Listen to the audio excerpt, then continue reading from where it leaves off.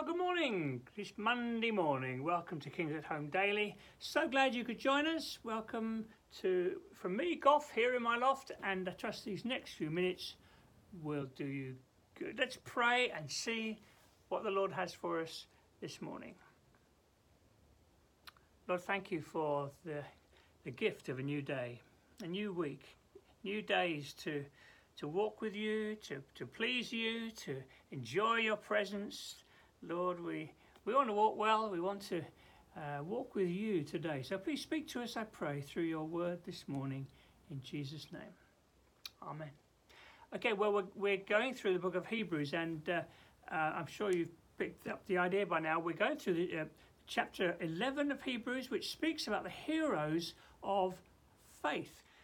To put that in context, the writer to the Hebrews is writing to these quite new believers who are kind of, they're discouraged, on the verge of giving up, they're going back to old ways. It's tough. And so in this letter, the writer to the Hebrews has first of all made the point of the magnificent work of Christ, the finished work of the Lord Jesus for them, for us. He's just really shown them what a great salvation we have. And then he's going on to make the point, but hey, the walk of faith is not easy. The walk of faith, well, by very nature of that phrase, it demands faith to be a follower of the Lord Jesus. And because these people have a Jewish background, he's taken that principle right back into the Old Testament. It's always taken faith to walk as followers of the Lord in a culture that doesn't acknowledge or know him. So that's the point that I'm reinforcing last week and this week.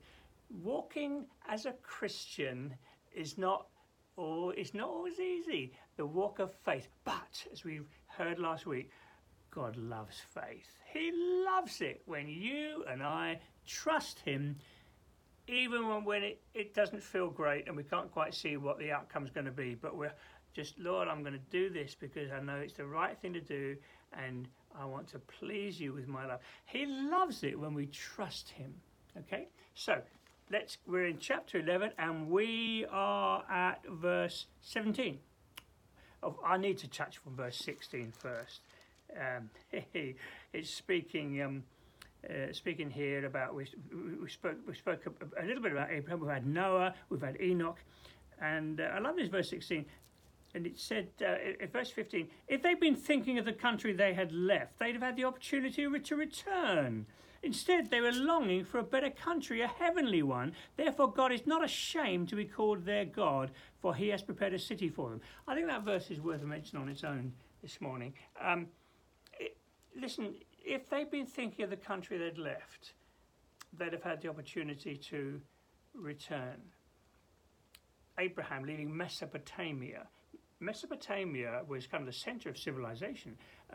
Canaan, where he was heading, was far from that. It was pretty primitive and not good at all, warring people and all the rest of it. And so, if he'd had his heart set on Mesopotamia, he would probably have found an excuse to go back.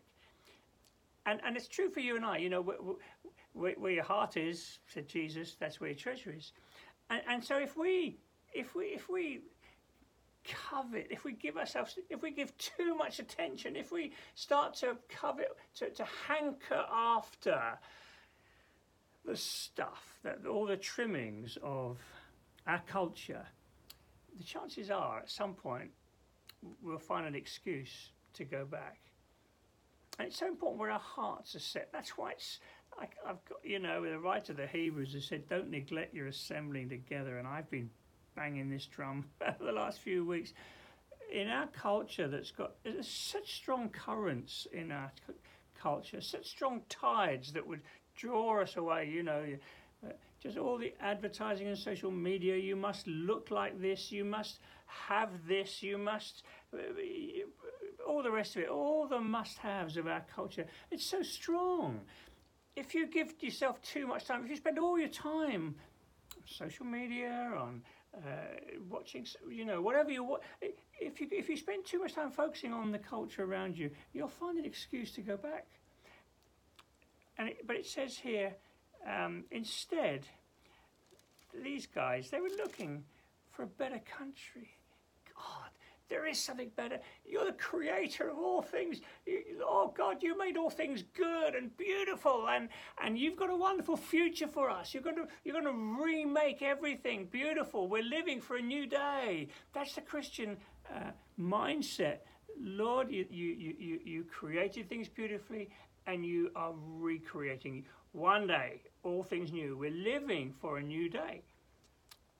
So they've been looking for a new country. So are we. A heavenly one. So are we. Therefore, God is not ashamed to be called their God. Isn't that great? I mean, understatement. Not ashamed to be called their God. It reminds me of when our children were at primary school.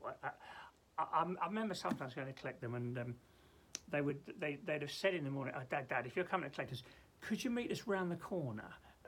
Not at the school gate. Would it be round the corner? You know, we were a bit embarrassing. I don't know why, but parents sometimes are, aren't they? It's not cool to necessarily walk down the road with your old dad or whatever when you're a youngster. But look at that. It's not ashamed. Therefore, God is not ashamed to be called their God. Understatement. It's not just that one day he'll be unashamed of you. By the grace of God, he'll be proud of you. In fact, he will shower you with his love and kindness. And you're the apple of his eye. And that's purely because of what Jesus has done in redeeming you. Isn't it beautiful?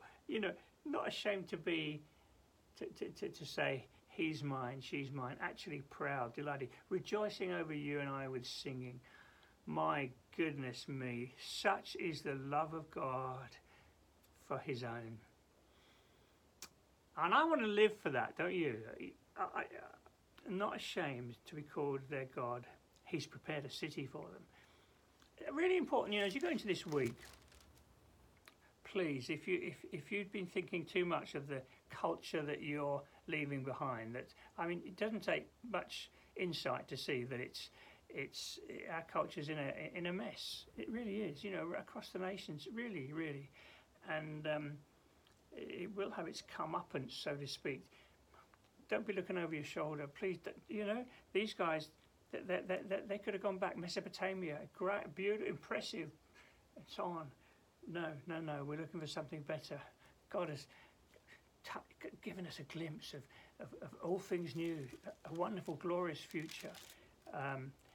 And therefore, if we honour him and keep walking with him, he's not ashamed to call us his own. In fact, he delights in us. I was going to say so much more this morning, and I'm not sure I dare get onto Abraham and so on. But I just want to leave you that thought as you go into this week. Where's your treasure? Where's your heart set? Let it be set on the Lord, the future that he has for you, his love for you. He's not ashamed to call you his own. You're his treasure. You've been made righteous. He's preparing a future for you. You are his, and none can pluck you out of his hand. And Lord, as we step into this week, we want to live for you. Lord, it's so easy to go with the flow, go with the crowd, be thrown by the culture around us, but Lord, it's passing away. It's in chaos. It's in a mess. There's no security. There's no hope. There's no future there. Our hope and our future is in you. What a joy! And you're not ashamed to say, "He's mine, she's mine." And you've prepared a future for us. So Lord, I pray, go with us. May we have that mindset this week, that we're yours. Yes, we might look a bit different at times, but that small price to pay for the joy of knowing sins forgiven, peace with God, having a hope and a future. So go with us, I pray. In Jesus' name. Amen. Well, have a great week. Hey, I finished within 10 minutes this morning. That's the first. Have a great week, great day today, and I hope you join us again tomorrow. Bye for now.